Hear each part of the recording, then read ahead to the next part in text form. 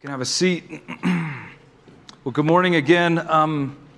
Today I have an extremely ambitious and maybe even risky sermon for you. It's risky because I'm just going to break a whole bunch of my own sermon rules, all right?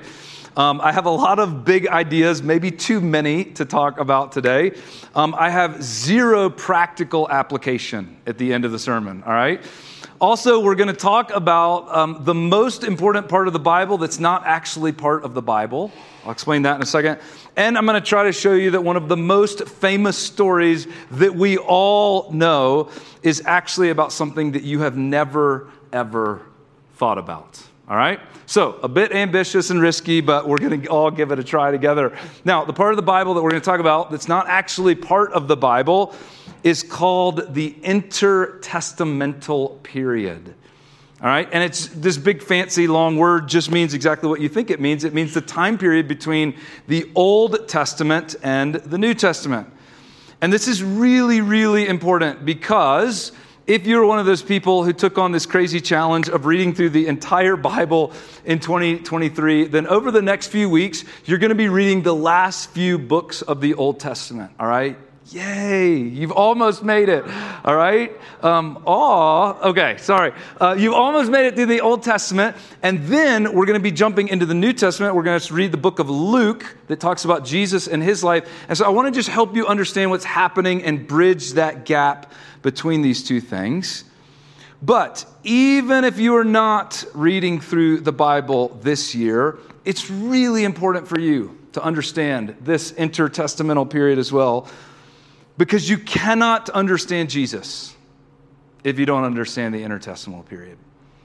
You cannot understand what he said and what he did unless you understand the context in which he came. And so we're going to walk through a little bit of history. We'll do that in a little bit. But first, I want to back up and talk briefly about the larger story of Israel in the Old Testament. And in fact, what I want to do is give you 4 words that define the story of Israel.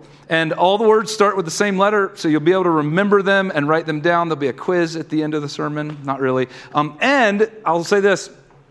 If you're not a Bible person, and maybe you're here and you have never read the Bible, or the Bible sort of scares you, or it's confusing, or it feels irrelevant, and we've already talked about the Bible too much and it's a little overwhelming, these 4 words maybe will help you a little bit, but they don't just explain the story of Israel. They also explain the plot line of every single superhero movie and epic film that you've ever seen, all right? So hang with me. Let's jump in. Here's the first word. It's the word election. The earliest Israelites knew that something was wrong with the world and that God was in the process of fixing it.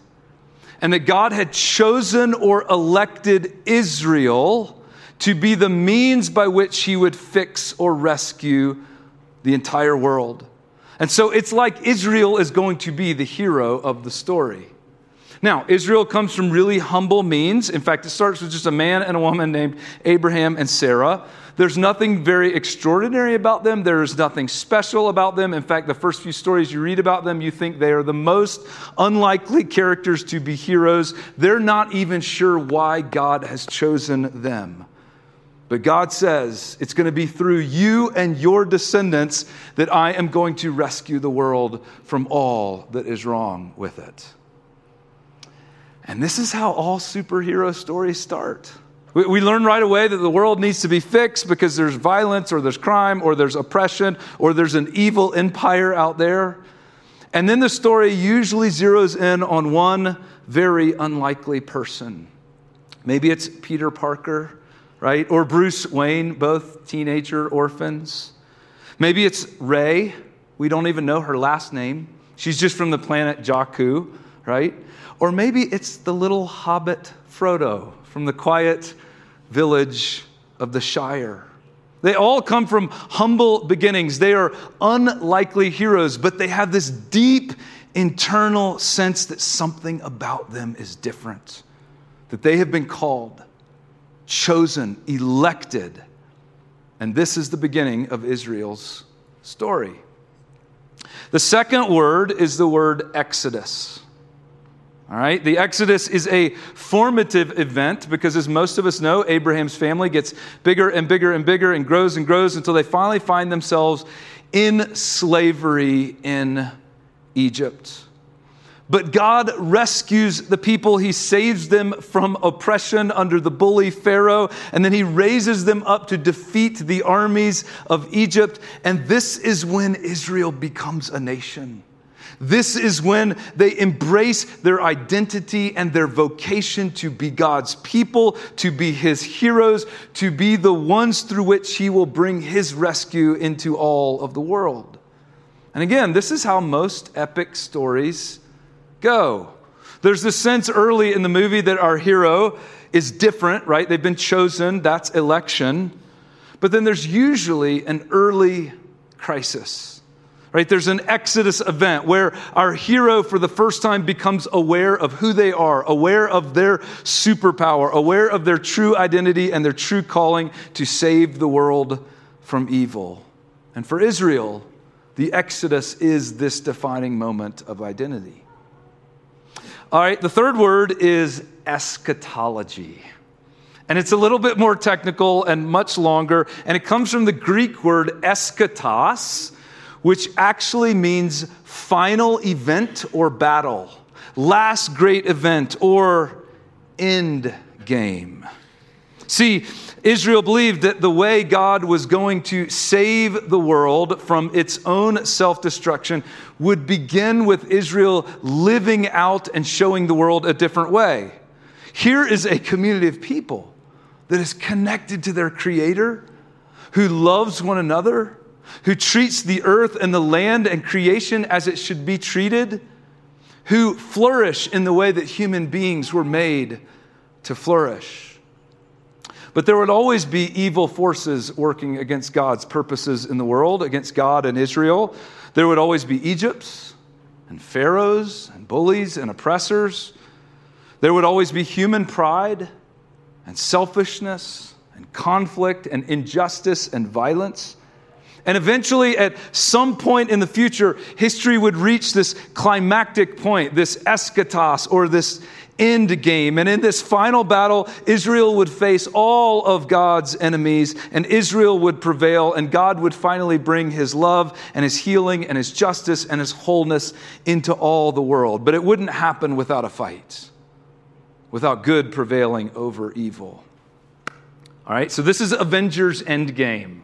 Could have been called Avengers Eschatology, but that wouldn't have been as fun, right? This is the third movie in the Lord of the Rings trilogy, where the fate of Middle Earth is hanging in the balance and all good and all evil are about to meet, right?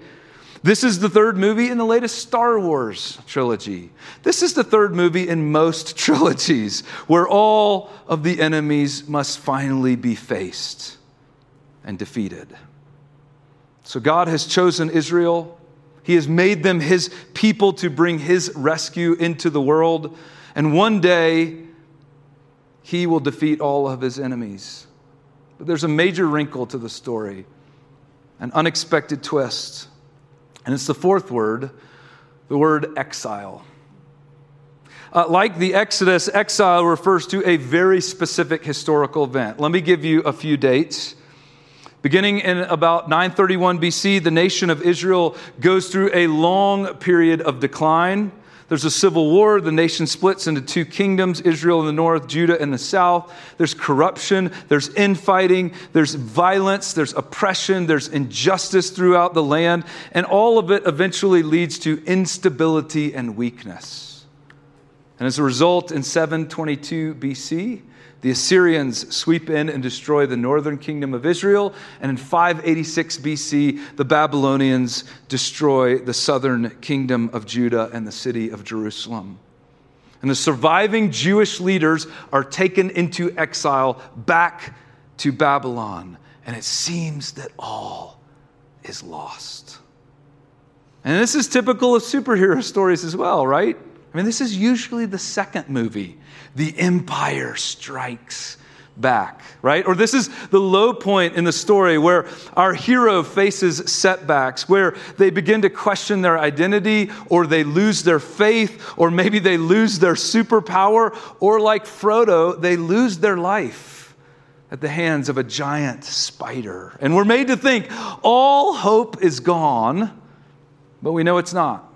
We know our hero will return and our hero will rise again. And in the Old Testament, this is the message of the prophets, that exile will happen because Israel has lost its way, and it's going to be really, really bad when it does. But there is hope. God will bring Israel back. And as Ezekiel describes, he will breathe new life into dead bones. Sure enough, in 539 BC, Cyrus, the king of Persia, the Persians had conquered the Babylonians by now, Cyrus issued an edict, a decree that all foreign peoples that the Babylonians had conquered could now return to their homelands to rebuild. And so over the next 100 years or so, the Jews began to return to rebuild Jerusalem, to rebuild the temple, to rebuild the city walls, and to rebuild their nation. And all of this is described in the books of Ezra and Nehemiah, as well as some other shorter prophets at the end of the Old Testament. And this is roughly where the Old Testament ends. And it seems like everything is back on track, right? The people have returned. The nation is back. Frodo didn't die, right? He was just paralyzed and we didn't know it. But the mission of God to rescue the world through Israel is moving forward again. But there are two really big problems. First, there's no king in Israel. And you're not really, in the ancient Near East, you're not a real nation unless you have a king. Your kingdom isn't back unless you have a king. And second, they don't even rule over themselves. They're still ruled by the Persians, and it stays that way for about 200 years. And then, in 323 BC, Alexander the Great conquers the ancient Near East, and the Jews come under the rule of first the Greeks and then two other dynasties called the Ptolemies and the Seleucids. And not only are the Jewish people still living under foreign rule, but it's during this time that there is a massive influx of Greek or Hellenistic culture into Israel. People begin learning and speaking Greek, not Hebrew. They're influenced by Greek philosophy and Greek mythology, by Greek art and Greek architecture. And the Jewish people, far from regaining their influence and power, are actually losing it more and more and more. In fact, the Seleucid rulers began to oppress the Jews. They outlawed Jewish practices. They began burning copies of Jewish scripture and even desecrating the Jewish temple right there in Jerusalem. And so in 167 BC, the Jews decide to fight back. And this becomes known as the Maccabean Revolt. This is where the story of Hanukkah comes from. And for a few years, the Jews seemingly gain their independence. Right? It's during this time that they begin to really own this idea. It is us against the world. And so they start producing all sorts of apocalyptic literature that describe how they're going to have to fight this eschatological battle against all of their foreign oppressors to defeat evil and reestablish God's kingdom of Israel. And it's all going to happen one day when an anointed king returns to lead them into their glorious future. But the dream doesn't last long. Rulers in Israel began to fight amongst themselves. And in 63 BC, the Roman general Pompey captures the city of Jerusalem and makes it part of the Roman Empire. A few years later, Caesar Augustus consolidates power as the first Roman emperor. He grows the empire greater than it's ever been. He raises taxes everywhere in the empire. In fact, there's a story that we all read every single December, right? In those days, Caesar Augustus issued a decree that a census should be taken across the empire, so that even in this little backwoods town in northern Israel called Nazareth, there's a young couple who has to travel back to her hometown of Bethlehem in order to register for the census and pay the Roman taxes. Augustus raises taxes. He puts standing armies in every province and every major city. He supports the building of theaters and Roman arenas and Roman temples across the empire. And he imposes Roman law as the standard everywhere. And if you are a Jew living in the first century under the iron fist of Roman rule, everything you believe about yourself, about God, about our people, it's all in doubt. You see, it wasn't just a hassle to pay Roman taxes. I mean, it was. And it wasn't just embarrassing to see Roman soldiers on every street corner. And it wasn't just a problem that we have to obey Roman laws and defer to the Roman authorities. It's that every single one of these things was a daily reminder that we have failed as a people. And we have entirely lost our way. That the exile never really ended. We're still living it. And that the people who are supposed to rescue the world are in need of rescue themselves. This is the culture and the context that Jesus grows up in. The Jewish people are deeply lost about who they are. They're also deeply divided about what to do about it. In fact, there's 4 different groups in Jesus' day that are proposing 4 different solutions. I want to go through them really quickly. One group was called the Essenes. And what they said is, we just need to separate from all that is wrong, from all that is evil. We need to separate from culture. We need to separate from the cities, from the world, from the pagan Romans. These were John the Baptist-like people who withdrew into the wilderness to live off the grid while the world destroyed itself. By the way, this group of people lived in some caves near the Dead Sea, and they preserved a whole bunch of Hebrew scriptures that were discovered about 75 years ago called the Dead Sea Scrolls. A second group of people included Herod and the chief priests. And they believed in the way of compromise. Basically, they said, we can't hate the Romans all the time, right? We're going to have to work with them. We might just have to get our hands a little bit dirty in politics and in compromise and in working with them. And so Herod and many of the chief priests collaborated with the Roman officials. And as a result, they actually gained wealth and power and influence in Jewish society. Then you have a third group, the Zealots. And they were the exact opposite end of the spectrum. They hated the idea of compromise. The Romans are God's enemies, and that means they are our enemies, and our only option is to fight back. And they drew inspiration from the Maccabean revolt, and in fact, they secretly began preparing for another revolt, a new rebellion, a new war against the Roman Empire. And then there was a fourth group of really thoughtful, well-intentioned religious leaders. And they were called the Pharisees. And before we judge them too quickly, we have to understand them and give them the benefit of the doubt. The Pharisees believed we have to purify ourselves. The reason that the Romans are still ruling over us, the reason that we have failed as a nation, the reason that we are still living in existential exile is because we've lost our identity. We're no longer the pure, righteous, holy people that God has called us to be, and so we have to purify ourselves. And this is the world that Jesus lives in. These are the big ideas that Jesus is always engaging. And we don't have time to go through the first 3 groups. You can do that on your own. But I want to look real briefly at how Jesus engages with the fourth group, because it's the Pharisees that he engages the most. He talks with them. He eats meals with them. He listens to them. In fact, we're even told that there's some Pharisees that become followers of Jesus. but most did not.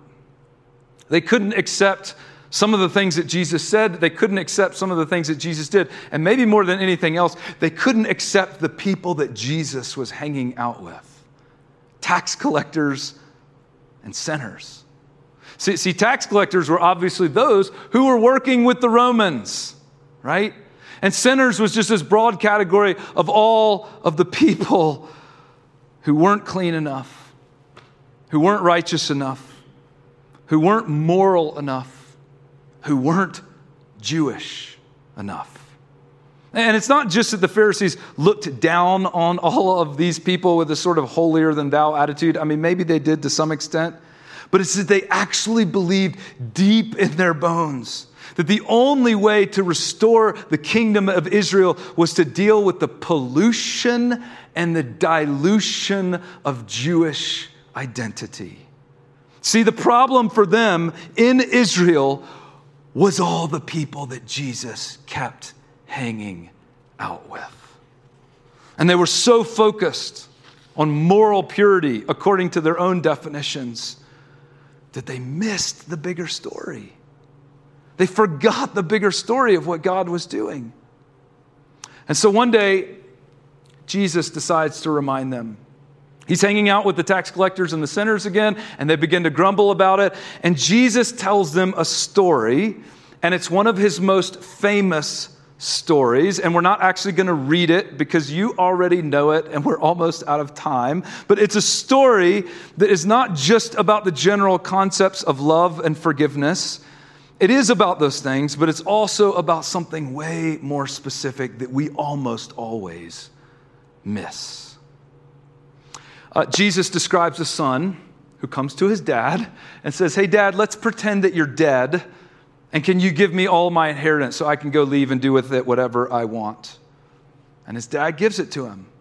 And so the son leaves home, and he's basically forsaking his family, his name, his father. And as you know, he goes into a foreign country where he squanders all of the money. He finds himself in desperation. In fact, he has to hire himself out as a slave just to make ends meet. But things are really, really bad. And he realizes he should have never left home. He should have never abandoned his dad. Right? And he realizes if I can just return home, if I can just work for my dad as a servant would, I can never be a son again. I cut those ties a long time ago. But if he could just return home. And as Jesus is telling this story to first century Jews, two things would have been front and center in all of their minds. When Jesus talks about a son finding himself living as a slave in a foreign country, Jews would have immediately thought of the Exodus. Right? The son is Israel living in slavery in Egypt. This is a reminder of the Exodus, that God can still rescue Israel. And then the second thing everyone would have thought of as they listen to this is about the exile. A story about God's son, that's what Israel is called all throughout the Old Testament, abandoning God and finding themselves living in exile in a foreign country and desperately longing to return home. See, the story of the prodigal son, before it's anything else, is an Exodus story and an exile story. It's Jesus trying to say to the disciples and the Pharisees who are listening, remember the bigger story. Don't forget the bigger story. We are still living in the bigger story. Jesus continues, you know how it goes. He says that the son returns home. The father welcomes the son with open arms. He restores to him his identity as a son.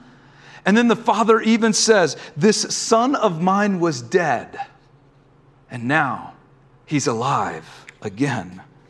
See, Jesus is not just describing this moving scene so that we could know that if we ever leave and abandon God, that we can come back and God will welcome us with open arms. I mean, that's true, and that's part of it. But Jesus is talking about something bigger.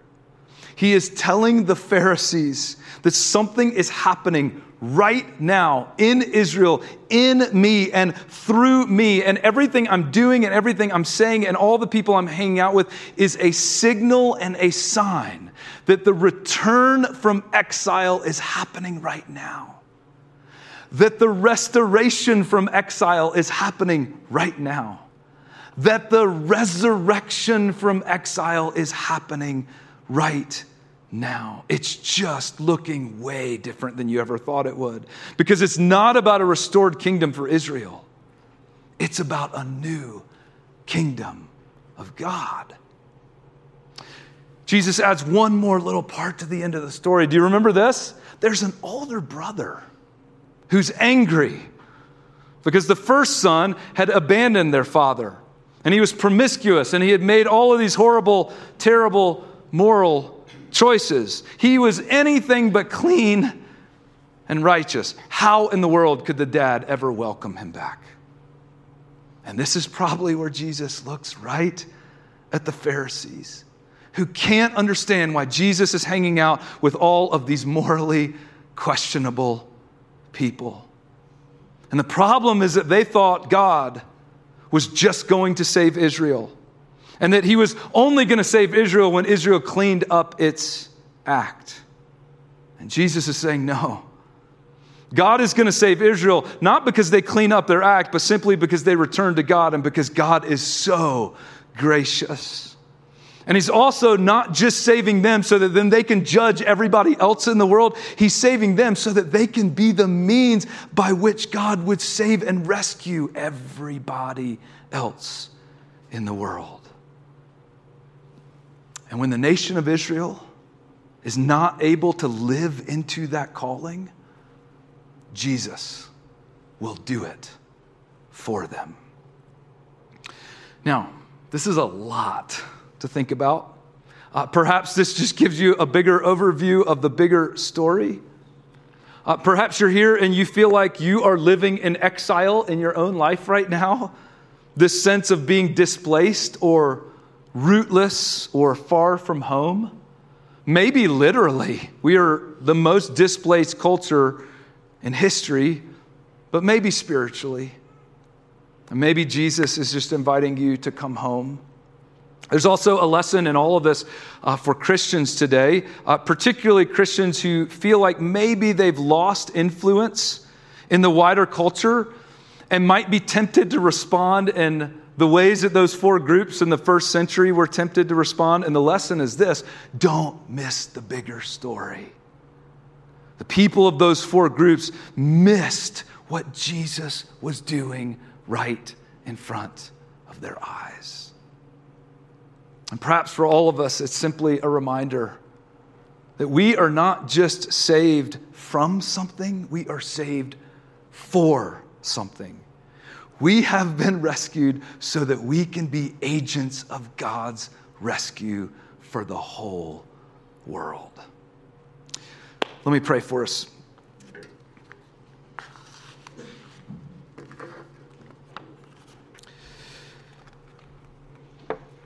God, I pray that you would help us to think deeply about all of these things. And though it might be hard sometimes to connect all of the dots, to understand all of the complexity, especially when things were just so different in the culture and what was happening in the history, it's just so different from our world today. God, I pray that you would help us to see the bigger story of what you're up to. Help us to listen for you, to look for you. When we need to wait for you, and to know what you're up to, not just in our lives, but in this world. We pray this in your name. Amen.